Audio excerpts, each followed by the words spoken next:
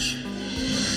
My name is Dominic Wong. I'm an associate pastor here at the Bridge Church, where we exist to develop fully devoted followers of Christ in a multi-ethnic context. I hear your spirit. Last week, Pastor Brandon led us through the beginning of this new series that we're doing on the beginning part of Acts, calling this series Committed, because we think that the Bible is very clear that the people of God ought to be committed to the mission of God. Last week, Pastor Brandon brought up the mission that we are all a part of, the mission of going forth unto the nations and making disciples. But before that, Pastor Brandon also mentioned a concept that I wanted to talk about a little bit at the beginning of today's sermon. He brought up the words biblical literacy. Biblical literacy. Everyone remember that? Does everyone know what that means? Biblical literacy. What does it mean to be literate biblically? The phrase is similar to for those of you with young children. As they're learning to read, as they're learning to go through their board books and piece together sounds and letters and make sense of what's on the page, we're kind of like that. We, the people of God, are trying to figure out what's going on in this Bible and not just reading the sounds and the letters, but finding out what does it mean. To be biblically literate is to know your Bible. Is to know your Bible. So how do we become biblically literate? What do we do? One of the first steps that me and Pastor Brandon have wanted this church to do is to just read through it. That's why at the beginning of this year, we started a Bible reading plan to go through the Bible chronologically. If you did not catch up on that, if you are behind, don't worry, it's never too late to join. It's okay to be a few weeks behind or to try to catch up. We want to do it together. We want to read through our Bibles together because that's the way that we become biblically literate.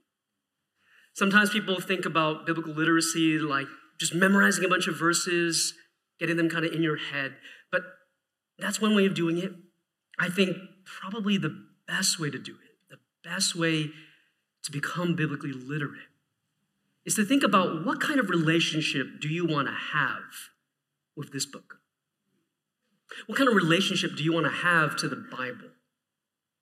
There's a lot of folks who have the Bible up on the mantelpiece, right? And it just sits there and it collects dust. And maybe they bring it down on Christmas or on Easter and read out of Luke or something. But other than that, it's not really there. What kind of relationship? Do you want that kind of relationship? No, I don't think so. But some people, they treat their Bible like a dictionary, meaning that it's kind of there on the shelf, and whenever they have a problem, whenever they have a question, they pick it off and they try to find where it is, and when they get their answer, back on the shelf. Also not the kind of relationship I think we ought to have. So here's what I think.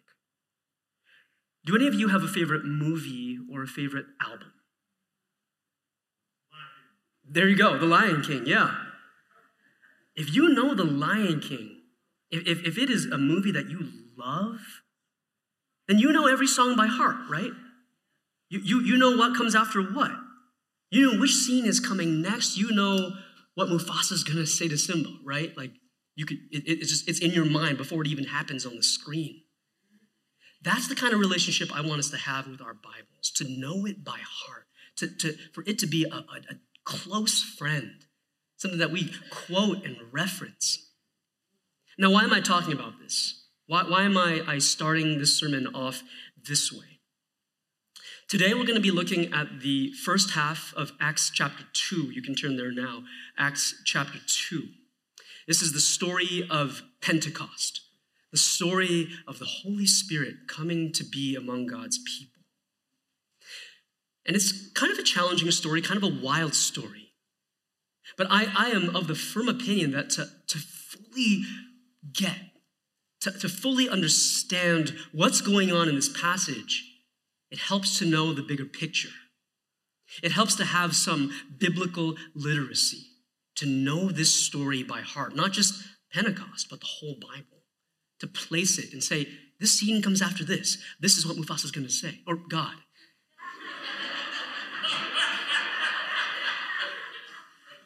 Having that kind of familiarity with the Bible is going to help us make sense of what's going on here. Because the Bible is a story. The Bible is a series of events that really happened. And knowing our place in the story, knowing the scenes in the story, is going to help us understand what's going on in each section. Am I clear? Okay. So the next question I have is, what is the story of the people of God? How do we tell our stories? If you ask the same question of us as Americans, what is our story? How do we tell that story? What kinds of events would pop up on the page? We think about Jamestown, the early colonies. We think about the Middle Passage. We think about the War for Independence and the Underground Railroad and the Civil War and World War II, right? All these different major events that shape who we are as people and how we think about why we're here and what we're about. The people of God in the Bible knew their story. And this is, I think, how a lot of them would tell their story. It's a very complicated story, but I think there are 4 main things that would show up in every single one of their tellings. The first is this event that happens sometime after Genesis. It's the story of Babel. Are we familiar with this story, the story of Babel? At Babel, what happens? All of humanity gathers together, builds a tower, and says, we will make a name for ourselves. We're going to do this on our own. We don't need God. What does God do to them? He scatters them. He sends them out across the earth and says, no, that's not going to happen. You are all disobeying me. You are all rebelling against me. I'm going to send you out across the world. Scatter your tongues. You're going to speak in different languages. You won't understand each other. You're going to be divided. You will not be united against me. That's Babel, the first event. But in the Bibles, if you know your Bibles, if you know that scene, what's the very next scene? God calls a people for himself. God brings Abraham out of Ur.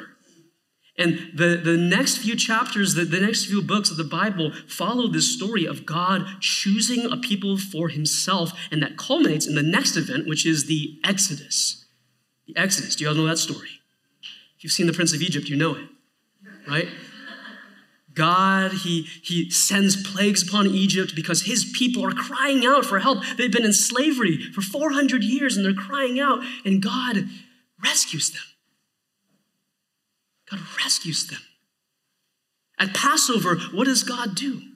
He sends his Spirit. He sends the angel out among his people.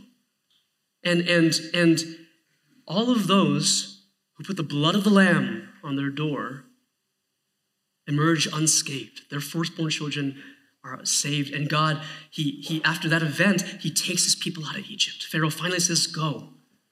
And so they get out. Unbelievably, they get out. God frees his people. That's the Exodus. And why does God do that? Why does God choose one nation among all these nations for himself?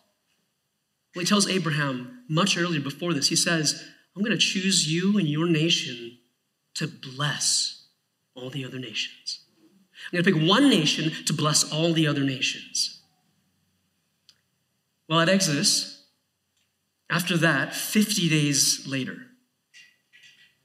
at Sinai, God gives his people a gift. He gives them the law. A big mountain, thunder and storms and lightning, and then Moses descends and he's carrying the word of God. And why is that so special? Because this is the instruction manual. Moses comes down and he says, if you want to please God, this is exactly how you do it.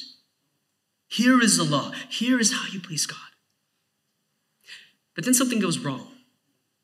And many, many hundreds of years later, the people of Israel, their story seems like it's ended.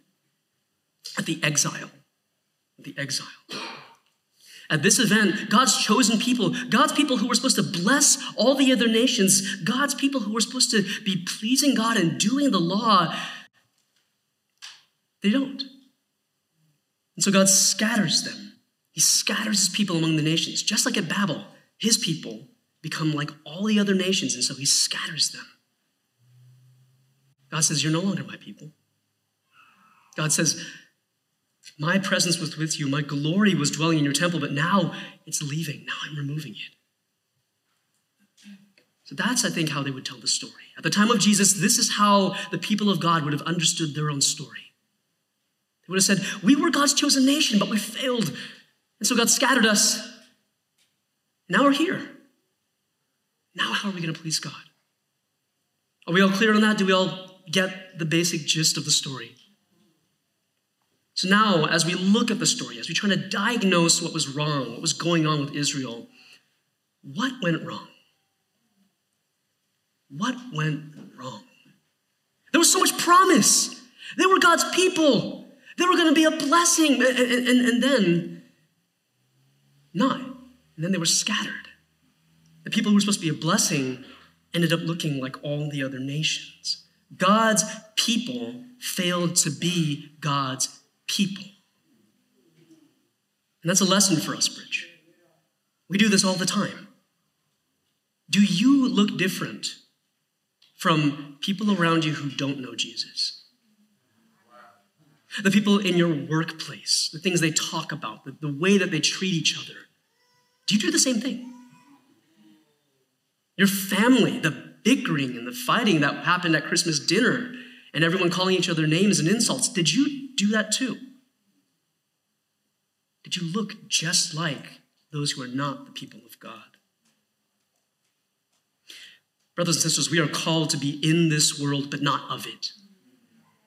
To be among those who do not know Jesus, but to not be like them. The people of God in the Old Testament were supposed to be different. They were supposed to be distinct. They were supposed to please God, to know him. They had the law. They had exactly what they needed to do it, but they didn't. And so God scattered them. How could this happen? How could they fail? How many of you have big plans for 2023? New Year's resolutions. Things you want to happen. Maybe this is the year that you finally get that one thing done, that one home project. Maybe this is the year that diet finally works and sticks. Maybe this is the year that you finally accomplish your lift goals. You're making gains this year. Maybe this is the year that you read through your Bible all the way. That's a good one. I looked up a statistic this week. 41% of Americans make New Year's resolutions. You want to take a guess at how many of them keep them? It's actually 9%, which is higher than I thought it would be, but still pretty low. 9% of 41. So that's, I don't know, you do the math. I don't do that. Why doesn't it stick? Why can't we do what we want to do? Like if I have a goal, if I know what I want to do, and if I want to do it, how come I can't? Why don't I?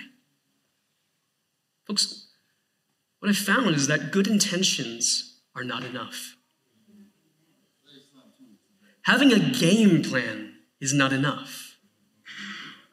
Even having motivation is not enough.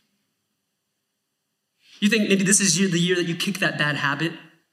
That's easier said than done.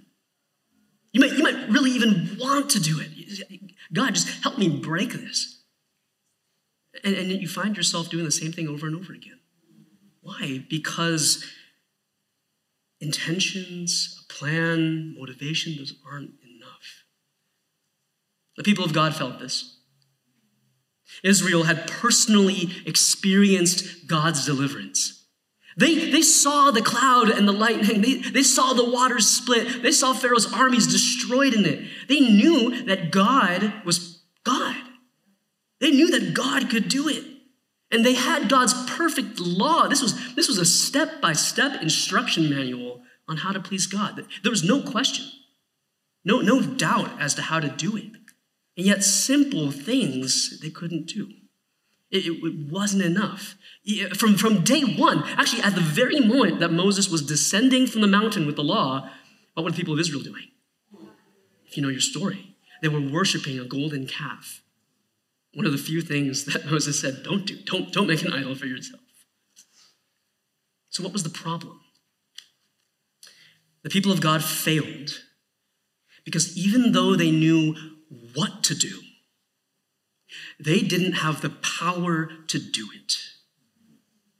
They didn't have the heart to do it. They had the plan, but they didn't have the power. What did Pastor Brandon read out of the catechism this morning? By the way, we have printed out the catechisms, and they're in the foyer. As you come through those doors, you can pick them up, and they're really nice to just have throughout the week and read. What does the first question of today's catechism say? It says, how do you come to know your misery? And the answer is the law of God tells me. Now, isn't that strange? This is God telling you how to please him. Why would this make you miserable? Well, having New Year's resolutions that you don't keep, it's almost better to have not made them at all, which is why I don't make a lot of New Year's resolutions myself. Because we know what God's law requires of us. Love the Lord your God with all your heart, with all your soul, with all your mind, and love your neighbor as yourself. This is really easy. Love God, love neighbor. But can we live up to this perfectly? That's the last question. And you all knew the answer before it even came on the screen. What was the answer? No. Because I have a natural tendency to hate God and my neighbor. That's where I go. That's my heart. That's who I am. I might know exactly what to do, but I can't do it. The people of God, they had the plan, but they didn't have the power. But that changes here in Acts 2. 50 days after Jesus' death and resurrection, Jesus' disciples are waiting. Christ has told them, I'm going. Wait. Christ ascends to heaven, and his disciples, all the believers, are waiting. They meet together in an upper room, and they're praying, and they're waiting, and they know that something's going to happen, and then something amazing happens. So, Bridge, please stand for the reading of God's word out of the book of Acts, chapter 2. We're going to be reading just the first 13 verses for now.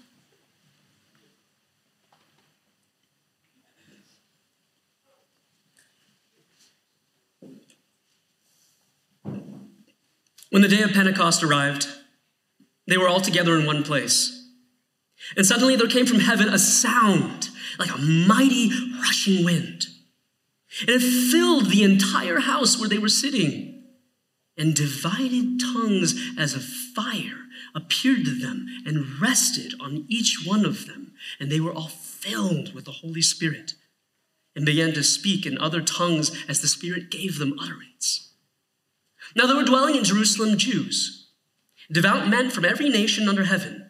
And at this sound, the multitude came together, and they were bewildered, because each one was hearing them speak in his own language. They were amazed and astonished, saying, are not all these who are speaking Galileans?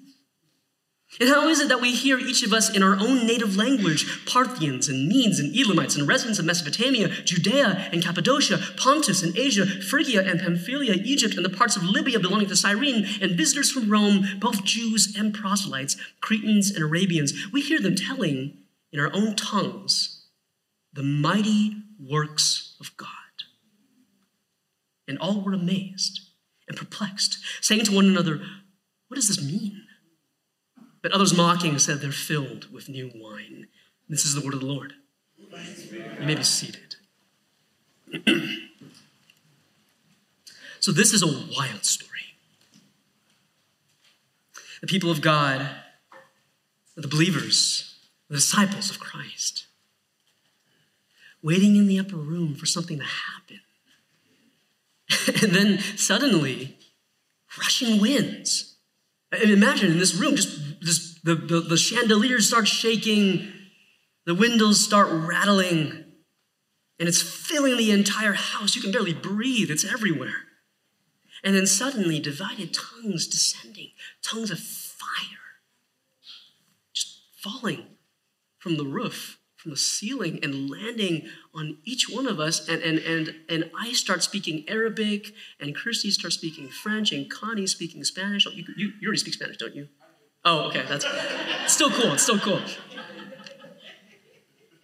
As the Spirit gives them utterance. And the believers are just sitting there doing this, speaking in the Spirit. But they're not alone.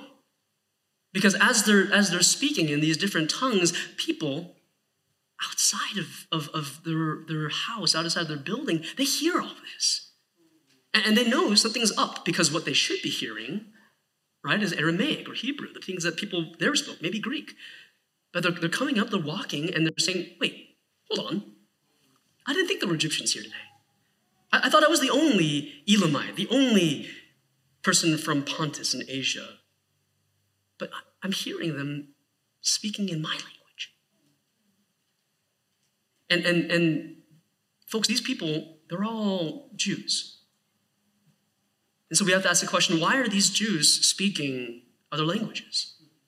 Shouldn't they all be speaking Hebrew? Why are they speaking the language of the Medes and of Mesopotamia and of Asia and Phrygia and Pamphylia?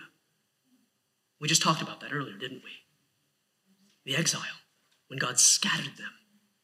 But something is happening here where God is undoing the exile. God's people have been scattered, divided in their tongues, just like at Babel. But now God's saying, hey, I'm bringing my people back together. I'm making it possible. I'm going to give my people the ability to understand each other. Why? Because there's something I want them to hear. I want them to know something. What does it say in verse 11? I want them to hear the mighty works of God. Because what did God just accomplish 50 days earlier?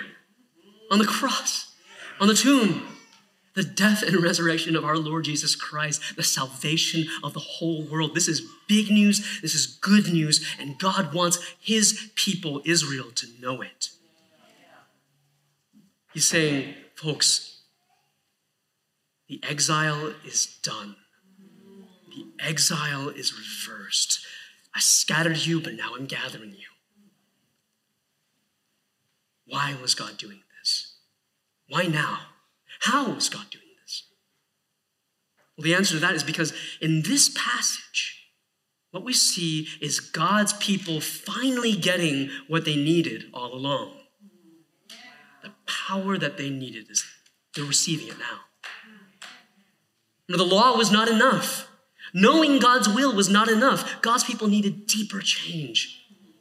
Here, God is fixing the root issue. He's empowering his people to do his will. What did God's people need? What was God going to give them? Long ago, God had made a promise. Centuries earlier, in fact, right at the time of the exile, right as God was saying, I'm going to scatter you. The judgment did not come without a promise. Did not come without a comfort. Ezekiel 36 says this, if I can get that up on the screen. It says, I will take you from the nations and gather you from all the countries and bring you into your own land.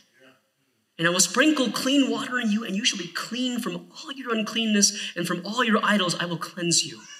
And here, look here in verse 26. And I will give you a new heart. And a new spirit I will put in you. And what kind of spirit is God going to give them? Well, let's see. I will remove the heart of stone from your flesh and give you a heart of flesh. And I will put my spirit within you. Do you get what's happening here? Kirsty and I, we just totaled our car over Thanksgiving. We hit a deer. And the insurance company gave us the equivalent money of what the vehicle was worth so that we could buy a replacement. We had a little 2008 Toyota Prius, which crumbled into dust when the deer hit it. And who knows, we might get that again. But the car we get is going to be of equivalent value to the one that we lost. That's not what's happening here. God is not just giving them a second chance. He's not just giving them a new heart, another 2008 Toyota Prius. He says, here's my Cadillac. It's yours now. You get a new spirit, but not just any spirit. This is my spirit. And I am putting it within you to cause you to walk in my statutes and be careful to obey my rules. You shall dwell in the land that I gave to your fathers, and you shall be my people, and I will be your God. The people of God are finally going to be the people of God because they are going to be able to do God's will. They will be able to walk in his statutes, to obey his rules. And the reason they're going to be able to do that is because God is going to give them a new heart and a new spirit. God is going to give them the power to do what they knew they ought to be doing all along. The exile will be reversed when they receive God's Spirit. And so 50 days after Jesus' death and resurrection, 50 days after Jesus' Passover sacrifice, after Christ accomplishes his exodus, 50 days later on Pentecost, God's people receive something better than Sinai, something better than the law. Here at Pentecost, God's Spirit is coming down to dwell with God's people. Oh my goodness. Oh my goodness. This last Christmas, we celebrated the coming of Emmanuel. What does that mean? God with us. Jesus is God with us. God was present among us. He walked on this earth. People saw him. He really did. Imagine what it would have been like to be one of Jesus' disciples, to sit there at God's feet, to be able to see him and talk to him and learn from him. I think that's the kind of presence that we all wish we would have. Right? How many of us would give everything to just sit at Christ's feet for a second? But Bridge, do you remember what Pastor Brandon read to start us off this morning? It was from John 16.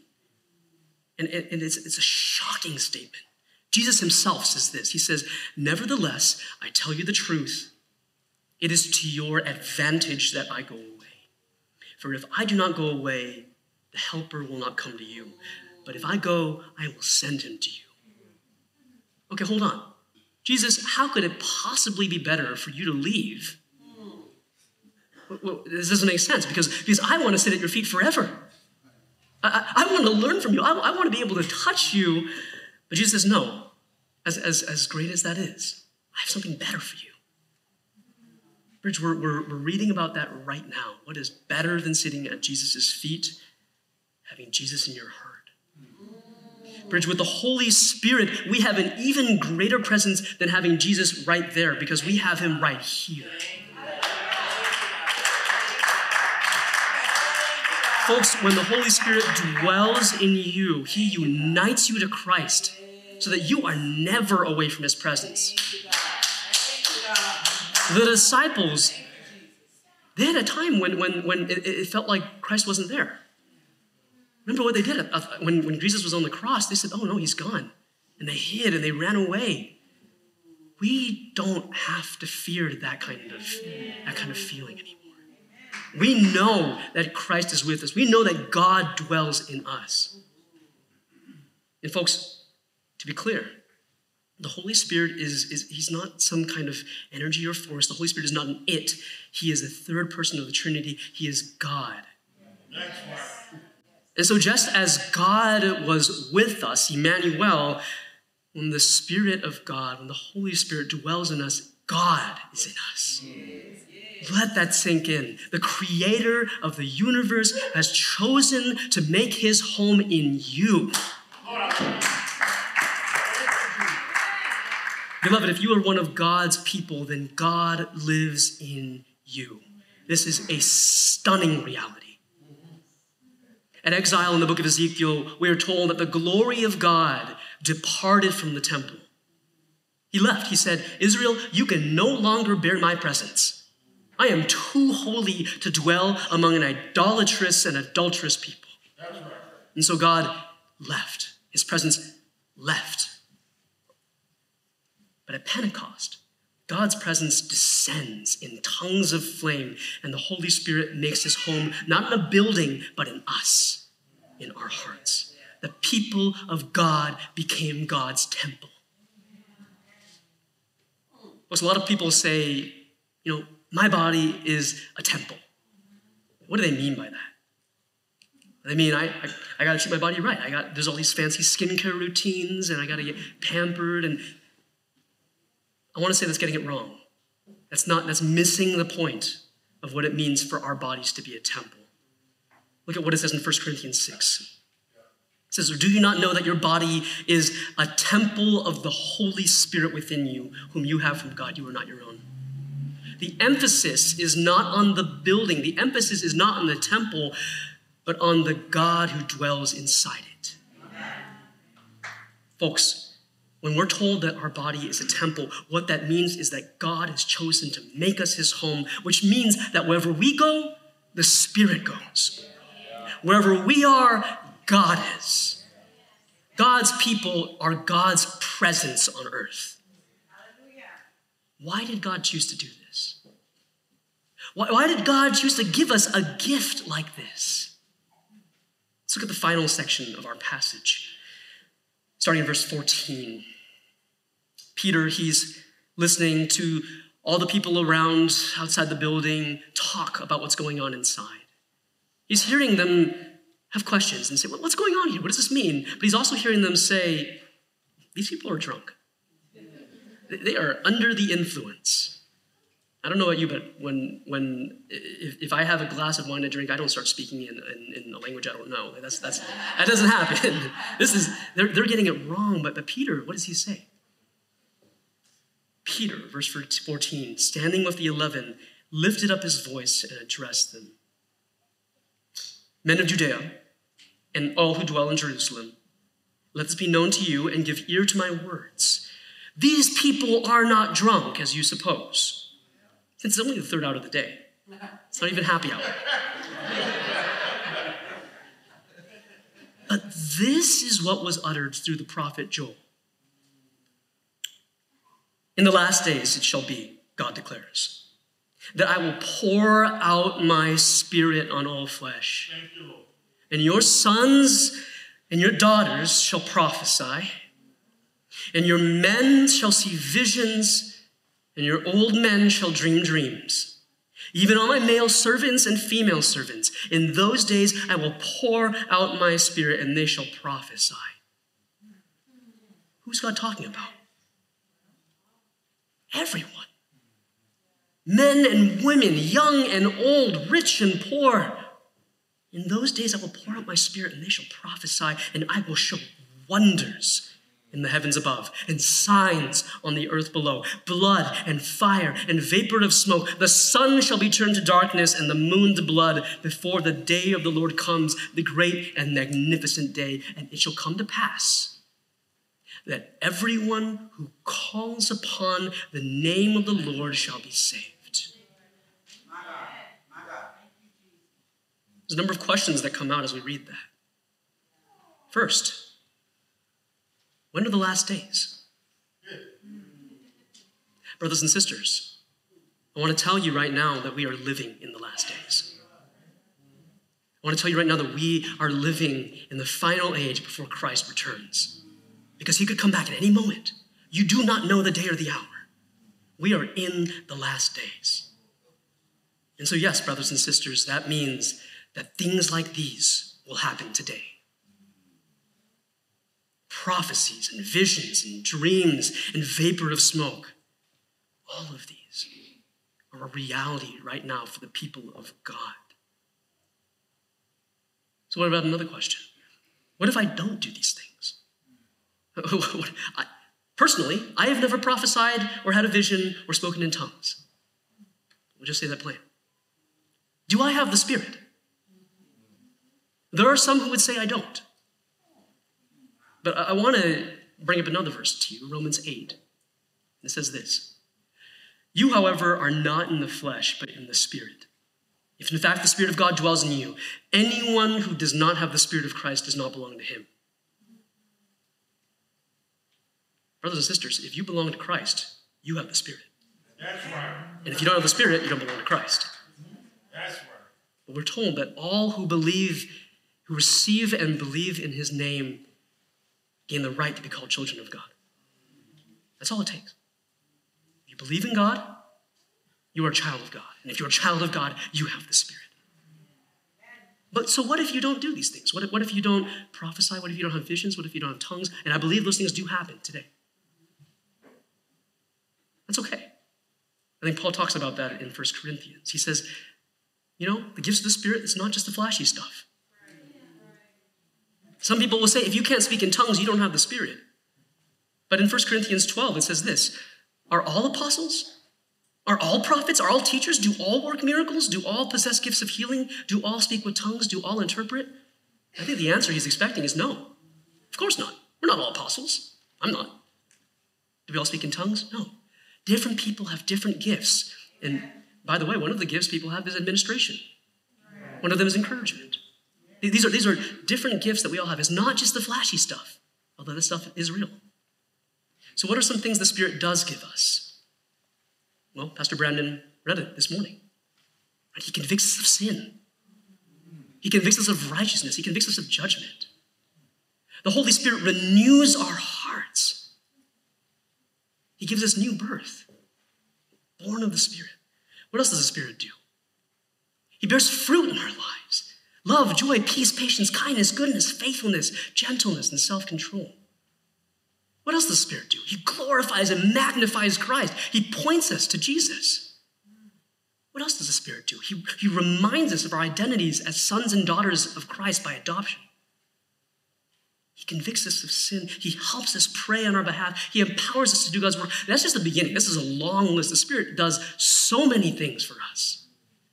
And if you are a believer, if you are found in Christ, and if the Spirit of God dwells in you, all of this is yours. All of this is yours. You are empowered to do God's work if you have the Spirit of God dwelling in you. Brothers and sisters, as we just read in this last section, this is not just power for power's sake. Why are we empowered? Why in Acts 2 do the disciples receive the Holy Spirit? It's an empowerment with a purpose. Verse 11 said what? We hear them telling in our own tongues the mighty works of God. Those who have the Spirit are empowered to proclaim God's mighty works. Because go back just a chapter to what Pastor Brandon preached on last week. What did it say? Chapter 1, verse 8. It said, "But you will receive power when the Holy Spirit has come upon you." And why? "You will be my witnesses in Jerusalem and in all Judea and Samaria and to the ends of the earth." Do you see what's going on? What is the Spirit doing? The Spirit is empowering God's people to do what they should have been doing all along. Amen. To accomplish the mission, to do their original goal, to be a blessing to the nations. Bridge, why are we a multi-ethnic church? Because we believe at Pentecost, this began. That at Pentecost, the body of believers, the sons and daughters of God, were empowered to accomplish our original mission of being a blessing to all the nations. Christ says, "You will be my witnesses in Jerusalem and in Judea and in Samaria and in all the ends of the earth." And what happens? What happens? You can look it up on your own, but in Acts 8, the disciples go and they come across some Samaritans, and they receive the Holy Spirit. And then in Acts 10, the disciples go and they encounter Gentiles, people from the nations, and they receive the Holy Spirit. What is happening here? Well, if at Pentecost, God is undoing the exile by fulfilling Sinai, by giving Israel a better law, then in Acts 8 and in Acts 10, what is God doing? He's undoing Babel. We're moving our way backwards through the story. Babel, Exodus, Sinai, exile. We're going back. And God is bringing things back to what they were originally supposed to be. His chosen people, perfectly pleasing God because they have new hearts, bringing blessings to all the nations to gather them together to be one people, God's people. That's why we have a multi-ethnic church. This is why. Because we believe that God is calling all nations to himself, to a greater unity than any of us has in the Spirit. So that as I look out at this crowd, and I really just see Kirsty and me as the only Asians, I actually believe that we have more in common than I do with non-believing Chinese people. Because we have the same Spirit dwelling in us. Oh my goodness. Bridge, this is a gift. Bridge, this is a gift. So what does all of this mean for us today? Well, it means that if we are going to be God's people, if we're going to be a church, then we need to know what to do, we need to know God's law, but we also need to have the power to do it. If we want to please God, we have to know that we can't do it on our own power. We cannot lean on our own flesh. Worship team, you can come up. This is something to pray for. All believers have the Holy Spirit living in them, but actually the Bible commands even those who have the Spirit to be filled with the Spirit. What does that mean? It means that sometimes believers who have the Spirit might not be living like it. And sometimes there is room for greater dependence on the Spirit. Moments of greater Spirit empowerment. Bridge, I would love for us to have that be the deepest yearning of our heart. To be something that we pray for every morning. God, would you just fill me with your Spirit. Empower me by your Spirit. Bridge, this is not something optional. This is mission critical. We are in the last days. We are in the last chapter of the story, and we know what we have to do. Our mission is clear. We are to make disciples of all nations. But we can't accomplish the mission on our own. Israel couldn't do it. We can't do it. We cannot trust in programs or building projects or evangelism training or conferences or retreats or worship teams or all of those other very good things that the church has. They're good, but we cannot trust and rely on them. In the rest of the series, Pastor Brandon and I are going to be going through some of the things that a church ought to do. And for every sermon in the rest of this series, this week and last week's messages are key. Everything we do must be for the sake of the mission. And everything we do must be by the power of the Holy Spirit. We cannot do it by our own power. We might think we can. We might be able to increase attendance and giving, make a name for ourselves in the community. Lots of churches do all of that without God's help, without the Spirit's empowerment. But if we want to please God, if we want to be a church that is faithful and effective, then there is no other way than by God's Spirit. Bridge, we need to be like the believers that day on Pentecost. Not relying on our own wisdom and saying, this is how I do it. This is how we do it at my company or in the business world. No. What were the believers doing that day in the upper room? They were waiting. Bridge, we need to wait on the Spirit.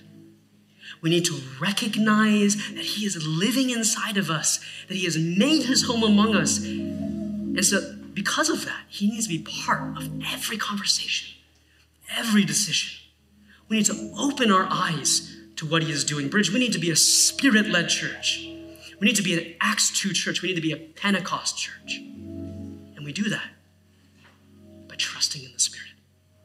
So, Bridge, I would ask you to pray with me right now as we invite the Spirit to be the center of our church. Oh, Holy Spirit, oh, would you please just open our eyes to your presence, to help us know that you are among us and to see what it is that you are doing. Holy Spirit, we know that you are active, that you blow like the wind and you do not stop, that this moment in our community, you are doing things that we cannot dream of. You are changing hearts. You are causing people to forgive one another and reconcile with one another. God, that you are softening people. Help us to recognize this, to be a part of what's going on. God, teach us not to rely on ourselves and our own understanding, but to lean on you. Holy Spirit, give us Spirit-empowered vision this week and the next in our whole lives. God, let us be like the church that day on Pentecost, open and receptive to whatever you want to do. We know that we can't do it on our own. We know that this mission that we have, we cannot accomplish on our own, that we need you. The Spirit, we're leaning on you. We're depending on you. We're trusting in you. Would you be our power? Would you empower us to do God's will? We pray this in the marvelous, majestic, and matchless name of Jesus Christ.